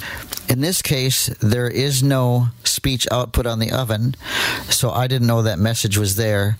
As I say, through some sighted assistance, I found out that that's what it said, was to pair the Echo device with the button on the oven. In the meantime, I called poor old Bill, and I said, Bill, it's not pairing. What should I do? So it wasn't fully linked. When he performed his setup, he had to go into the Amazon app on his phone under devices, go under smart ovens, and look which oven he had. And then there is a pairing A-lady button with your smart oven, and you just hit something that's pretty self-explanatory. You hit pair, and it said this is going to pair your device with the Echo. Continue, yes, and I did, and it said this will take a minute to pair. And ladies and gentlemen, for the longest minute I ever spent, it went on and on and on and on, and then it said your Echo Dot is paired with the oven. So I pressed the button on the oven, and it triggered the dot, letting me give voice commands, and it works great. So I'm telling you guys this so that if you get these ovens and you do have the setup checkbox checked on the page, it's not complete. You must pair the A-lady button on the oven with the Echo Dot. So I hope this little bit of a setup in this podcast will help those if you decide to get the Amazon Smart Oven, which I really like, you guys. I really find this oven great. So I know a few of us that do have them. As those of you know, I'm a terrible name dropper. Jeff Bishop, who you all know, I'm sure most of you know from a lot of podcasts out there, he got one, and he likes his. And I'd like to get his thoughts. So far, I haven't heard from him, but he will either be on this cast or he won't. If he's not, I know he does like the oven. He especially likes the Braille overlay on it, I know. All right, everybody, take care, and we will be back with more.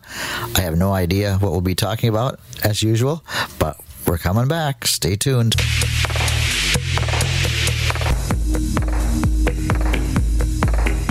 First attempt at cooking a whole chicken in the Amazon Smart Oven using the temperature probe. According to the instructions, the probe should be seated no more than a half inch of the shaft showing, that is from the handle down the shaft. The probe only senses from the tip, but it must be inserted at least that far, or at least that close to the handle. This is a whole chicken weighing 80 ounces, and there are some conflicts of printing in this area because according to part of the manual, you should be able to cook up to a whole 5-pound chicken. But according to the roasting recipe in this manual, you can only cook 64 ounces, of course, which is 4 pounds. So I'm going to start the oven. I'm going to let it reach temperature, and then I'm going to check periodically to see how well this cooks and how long it takes. So here is the command. Echo, roast whole chicken. What's the weight of whole chicken? 64 ounces. Convection baking 64 ounces of whole chicken. Now, since I'm using the temperature probe plugged into the inside compartment of the oven and have the probe inserted into the breast of the chicken, the unit will not rotate the plate inside the oven as long as this is in place. What time is it? The time is 11:40 a.m. Echo, when will the food be ready? First oven will finish cooking at 12:56 p.m. Echo, what is the temperature of first oven? It's at 325 degrees Fahrenheit. Echo, what is the food temperature? It's at 325 degrees Fahrenheit. Echo, what is the temperature of the probe? That's not supported yet. Echo, what is the first oven probe temperature? The food is currently at 78 degrees Fahrenheit. Echo, what is first oven temperature? It's at 407 degrees Fahrenheit. Echo, what is the first oven probe temperature? The food is currently at 203 degrees Fahrenheit. Echo, when will the food be ready? First oven will finish cooking at 12:56 p.m. Echo, what time is it? The time is 12:37 p.m. Echo, what is the first oven probe temperature? The food is currently at 208 degrees Fahrenheit.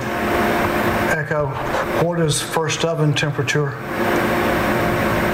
It's at 411 degrees Fahrenheit. Okay, as you can see, this has been cooking up to 12:56, which is coming up now, and this cycle should complete itself. At that point in time, I'm going to use a food thermometer to check the internal temperature of this whole chicken, both at the breast and on the inside of the thighs, which is where you need most of the heat. And as you can tell now, the oven has just completed. It says my food is ready, and I got that on at least 2 Echo devices because I have turned on that capability, and also it just signaled on my watch. Now, I'm not using earbuds today, so I'm going to lay the recorder down next to the oven and attempt to check this temperature without getting seriously burned, because this oven is very hot.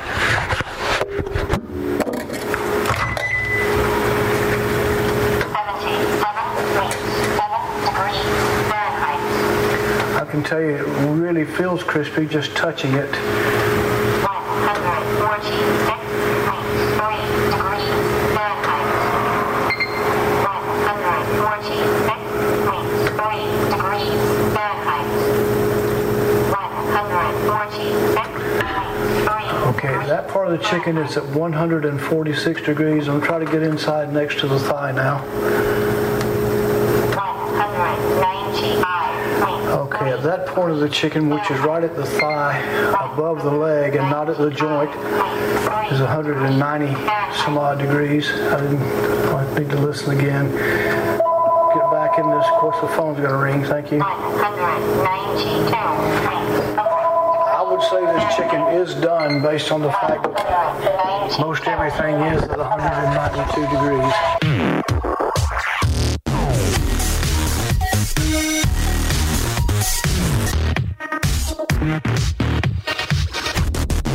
I have one last thing to show you. I'm going to make some garlic bread in the oven because I am having a split pea and ham soup, and I like garlic bread on the side. Garlic bread will be cooked in the Amazon Smart Oven, and the pea soup, of course, will be cooked on top of the stove. All right, so I'm coming in now, and I'm going to start the oven. And you can see it's very easy to do. It's my dog is drinking water. The first thing that I always do is I always have to check to make sure there's nothing in the oven, because these ovens can get really hot. All right, there's nothing in there. And I simply say, Amazon, preheat oven to 400. Preheating first oven to 400 degrees Fahrenheit. Press start on your first oven to begin. Okay, so which means that I have to press start when to begin, because it stops. So I'm going to grab the rack and the pan. Remember that rack? And I set the pan on top of it? Well, I haven't taken my hands off of the rack and the pan yet. And I'm going to unwrap the garlic bread. And we're going to put a half of loaf on there so it doesn't go to waste. I'm going to unwrap the garlic bread, or open it, I should say. It's like one of these Coles garlic bread in the long plastic type bags.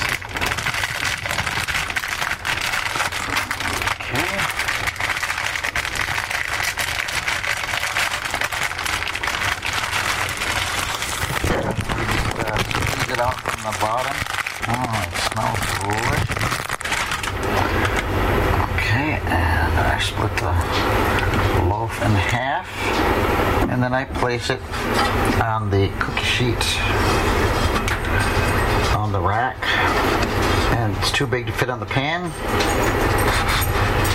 so I put it onto two pieces. Half of the garlic bread back into the bag and seal it up. Put it in the freezer and have some with some spaghetti at some point. And the stuff is quite messy. And I can see that I have to wash my hands.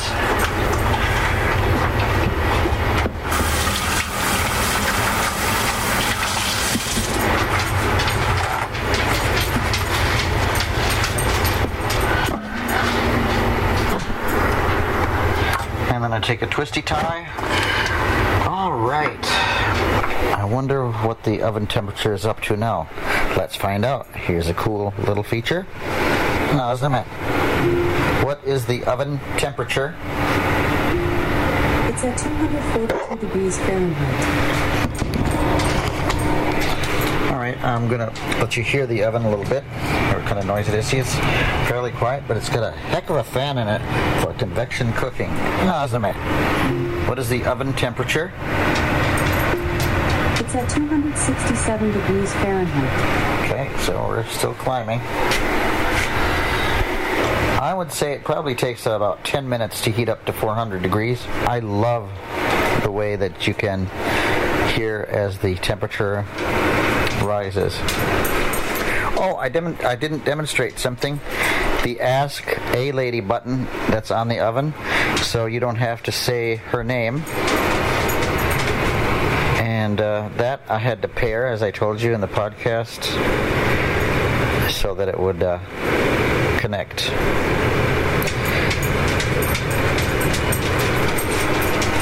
These dogs are very interested in the garlic bread.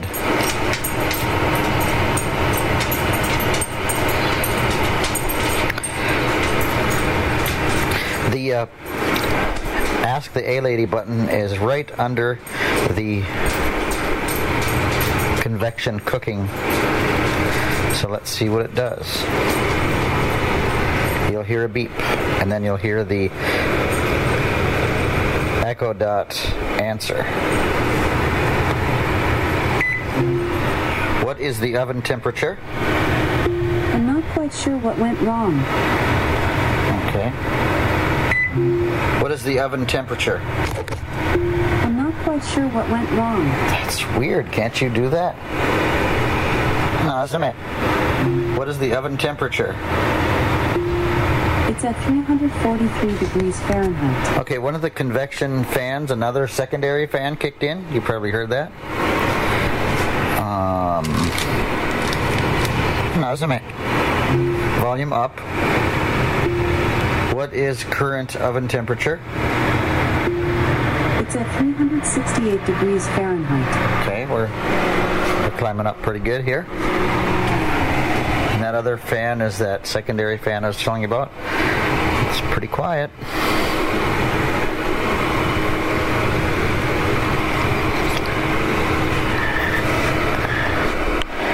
And as I told you, you cannot put anything on top because it, well, if you're roasting, it gets fairly hot, so you want to make sure that there's nothing on top of it. What I'm going to do is give the garlic bread about 10 minutes or so, and I time the bread and look at it in this case. What is the oven temperature?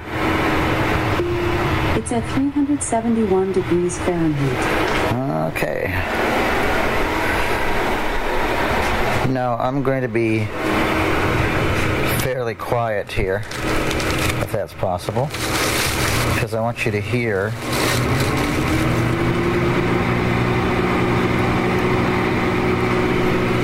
the announcement as it comes up to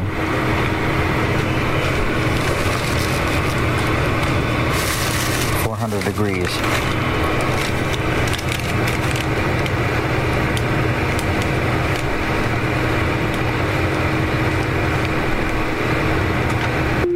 I just turned it up here. I just turned up the dot. What is the oven temperature? It's at 375 degrees Fahrenheit. What the temperature is, because it's pretty near impossible unless you have some sort of probe.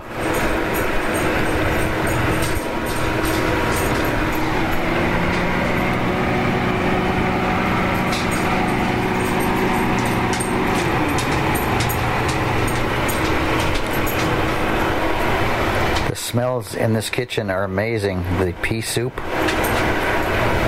done with a big bone-in ham, well, partial one anyway, plus the garlic bread when it takes off is really going to smell good.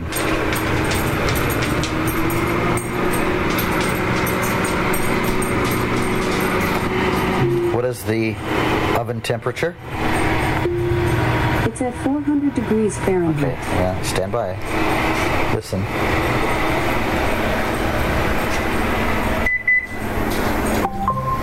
Your Your oven is preheated. Okay, it's preheated. I go over to the rack with the round pan on it. Open the door and slide it in.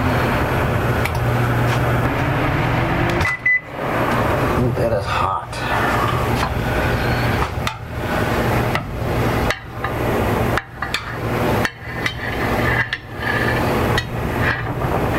And it's centered. I close the oven. Now it won't start until I hit the start button, which is in the lower right-hand corner. I'll press it now.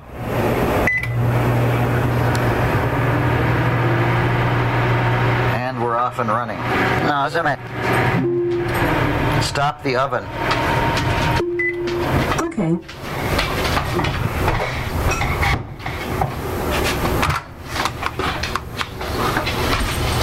Oh, man.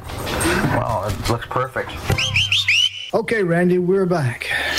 Alrighty, well, thanks for coming back. And what should we talk about this time? Well, since you started dropping names, let's just drop a couple more. All right, let's do that. All right. Well, first of all, of course, you can get the manuals for the Smart Oven on the product page of Amazon, the Amazon Smart Oven product page. Mm-hmm. But they have been in PDF format. But thanks to our good friend and colleague, Parker Waddington, they are also available now on VIPconduit.com under their items of interest that he's made available. He's done all of that recoding for us, and we appreciate that. And there will be a link in the show notes for that. Okay, sounds really good. Yeah, and one more thing, Randy, that I know that you were impressed with as much as I am, and that's the Braille label for the Smart Oven. So what do you think about that overall? Well, I think it's fine, and thank goodness there's a Braille overlay how to use on that page as well, so you can use it. I personally find it easier to use voice commands with the Amazon Smart Oven than I do with the Braille overlay.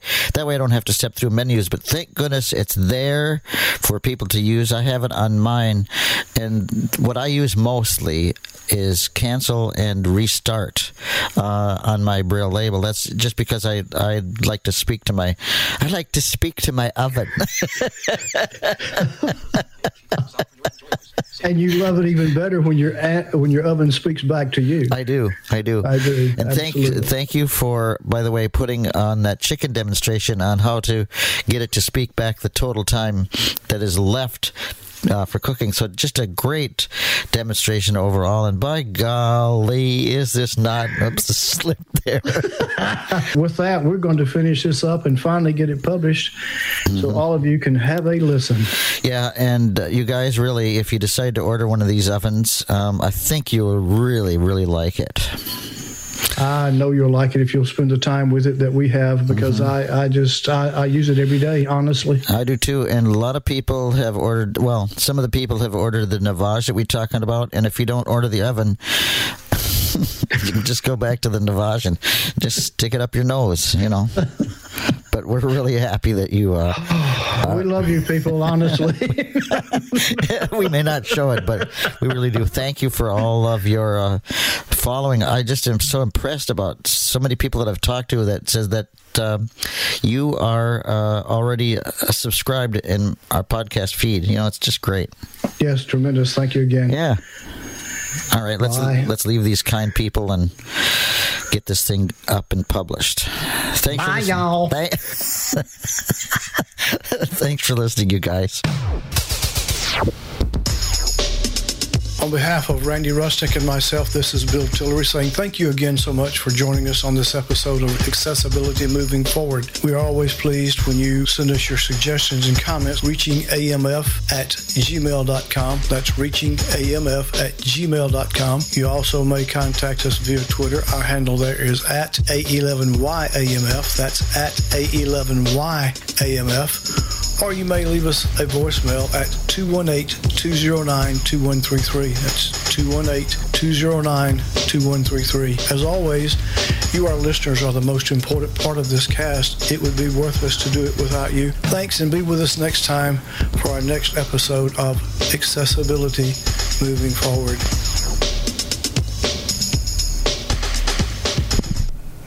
be sure to check out that podcast because they always have an interesting podcast. Thumbs up, thumbs down. I think it's an interesting oven. Yeah, you could bake your steaks in there, Jeff. Yeah. You could bake your steaks. Anybody else going to wade in on this, or were you asleep?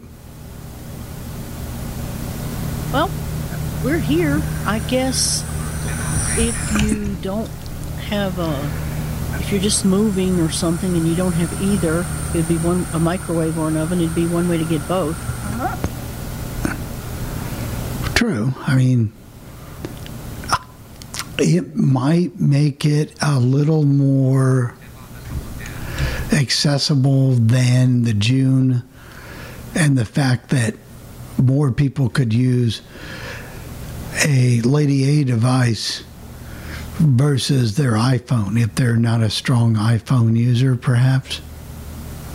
Or perhaps if they didn't have the extra $250 to buy the June.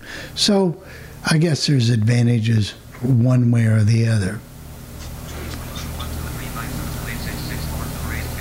Okay, I'm sorry. We'll get Jennifer. Just raised your hand. Okay. Go ahead, Jennifer. Is she muted? She is unmuted. Jennifer's unmuted.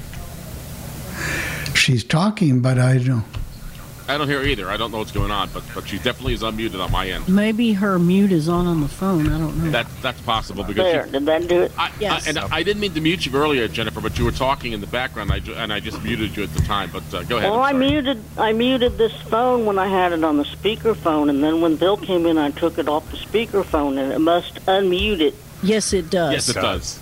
Yep. Oh, well, I'm sorry. I didn't realize it would do that. I thought if you muted it, it would stay muted until you unmuted it. But anyway. Fortunately, it didn't go out over the air because you were all muted in that particular thing. Did you have a comment you wanted to make, Jennifer?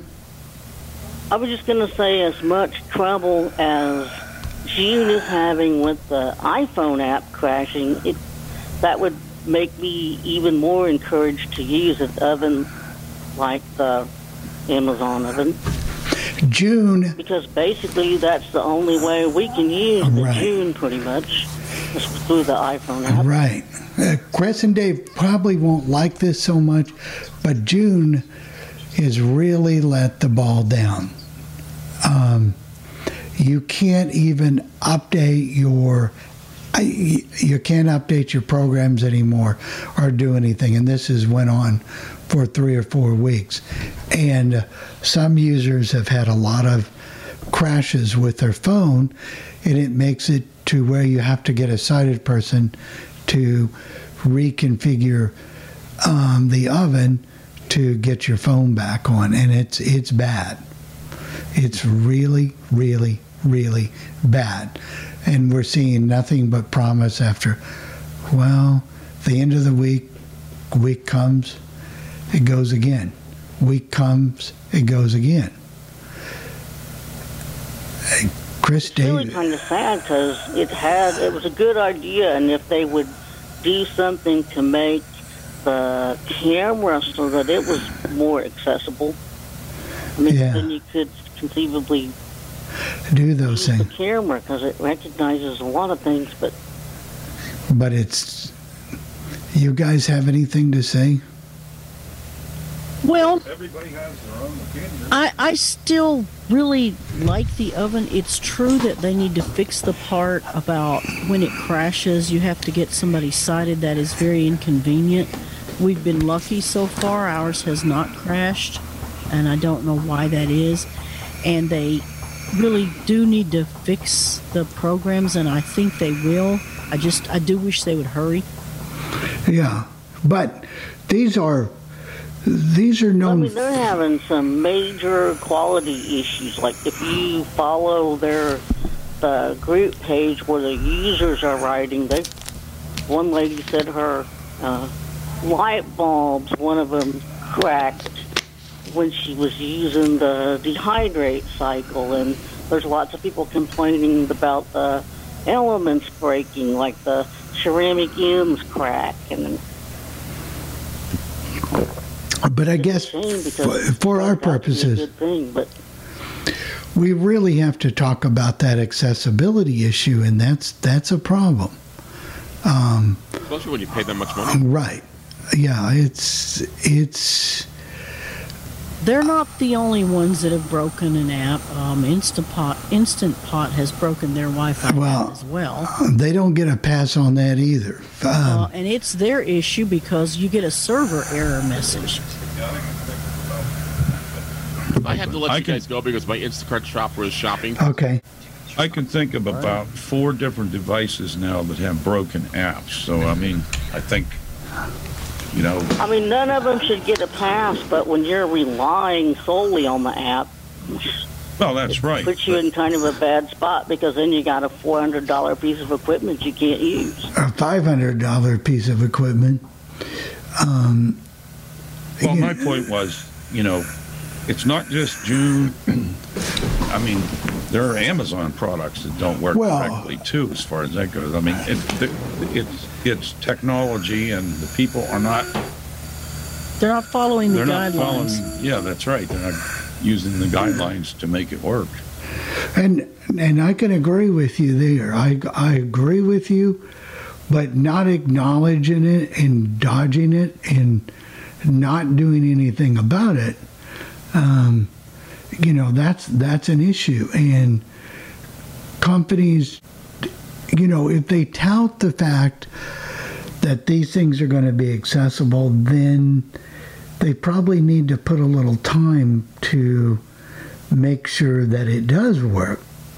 And you get a little discouraged if you fire up your June oven and the app, and then all of a sudden you get a crash anytime you go in there, and you have to get a sighted person, and they get a little disgusted because they got to put it back in again. Because I mean, especially if it's not caused by human error. If all you do is open the app and it crashes. You know, if it was just happening on one phone, you might say, but that is a problem. You know, but I guess, like Chris said, it'll pass, maybe. And, you know, they can work on it, but it's very, very, very difficult to... Well, it's like buying a brand new car, and I can give you a perfect example. In 1976, Plymouth came out with the Plymouth Valari. Right. It was supposed to be the greatest car that ever came down the pike, and so I bought one.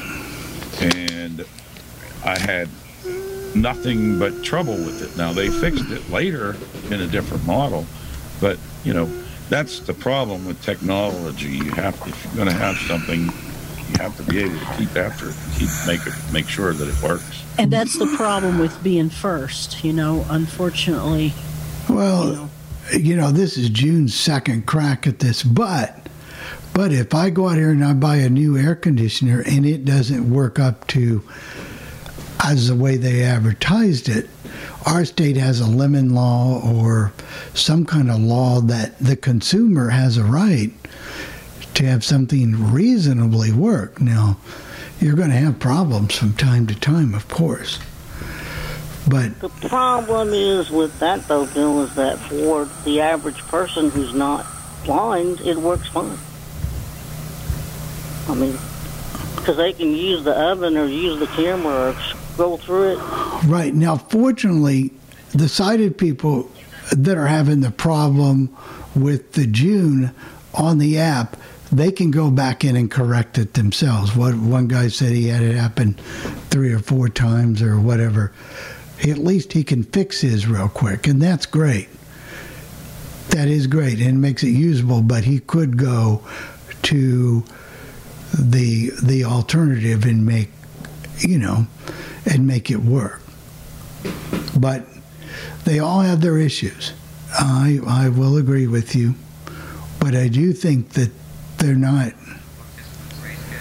doing that. And we got a couple raised hands, and then we got to get out of here. Do we have raised hands? Chris, are you on that, or do you see those? Yes, I see Mary Ann and I see Joe. All right. Skip Mary Ann. What would you like?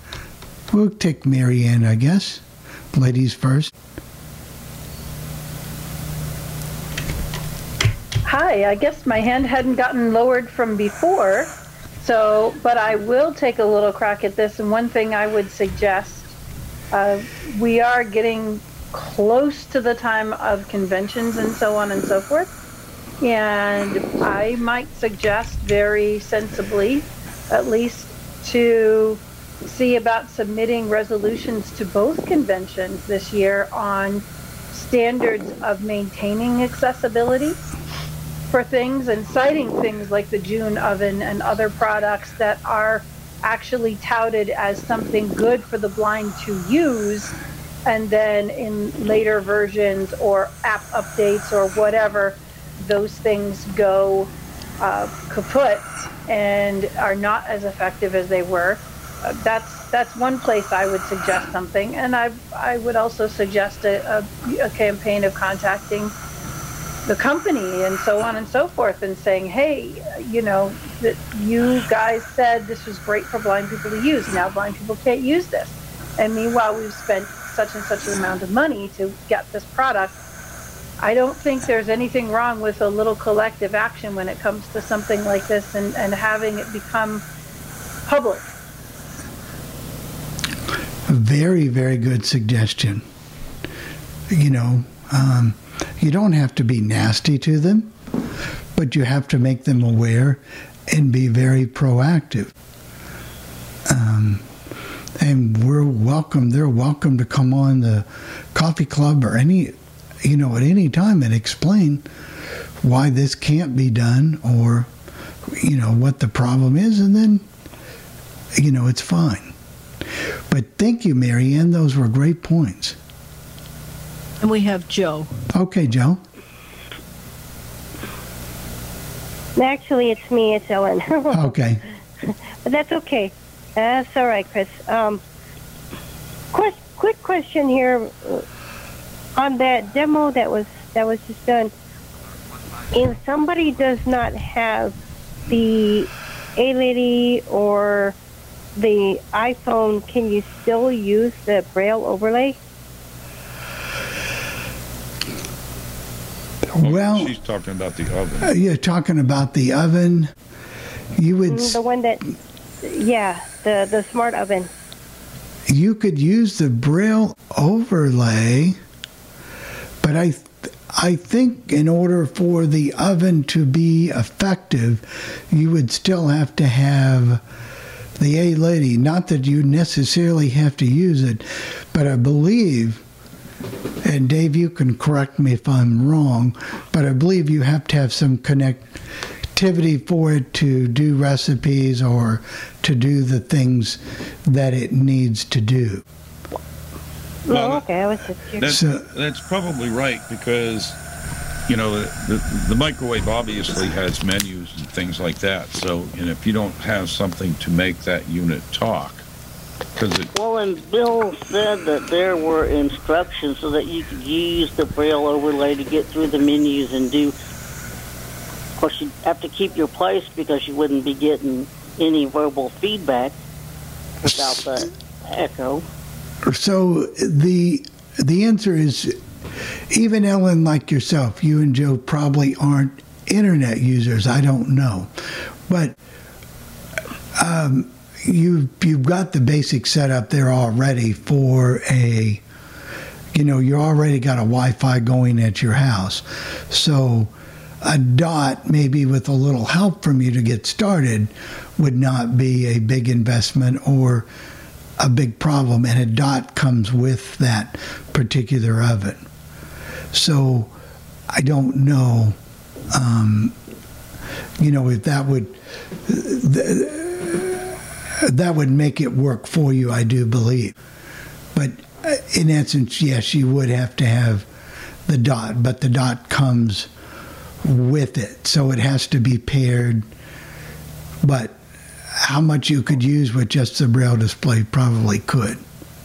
I was going to say you'd also have to have Wi-Fi. Yeah, and I think they have Wi-Fi. because they have internet. So, yeah. And don't you have, Ellen? You do have the internet at home, right? You have, because you're talking to us now, or do you have the internet at all? Wait a minute. Yes, we do. Hang on just a minute. Okay. Yes, we have internet, but it's just that we don't have the smart devices. We don't have the A-Lady or okay, well, the A-Lady... We do have an iPhone, but we use it for other reasons. Right, but the A-Lady comes with that particular oven. They give you one. So... Oh, okay. That's a part of that. So... as long as you're aware of that and you can use that A-Lady effectively, well, then that's good. And the A-Lady, once you probably get a little help to get it set up, you will have no problem there. You want to say something, Tim? I know we're running over and I'm ready to go to you. Were you going to say something, Tim? No. Okay. All right.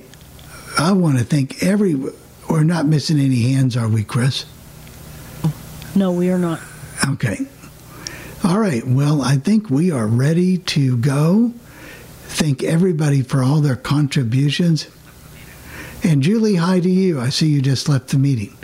And stay tuned for Tim. Because, I left the meeting and I didn't know it.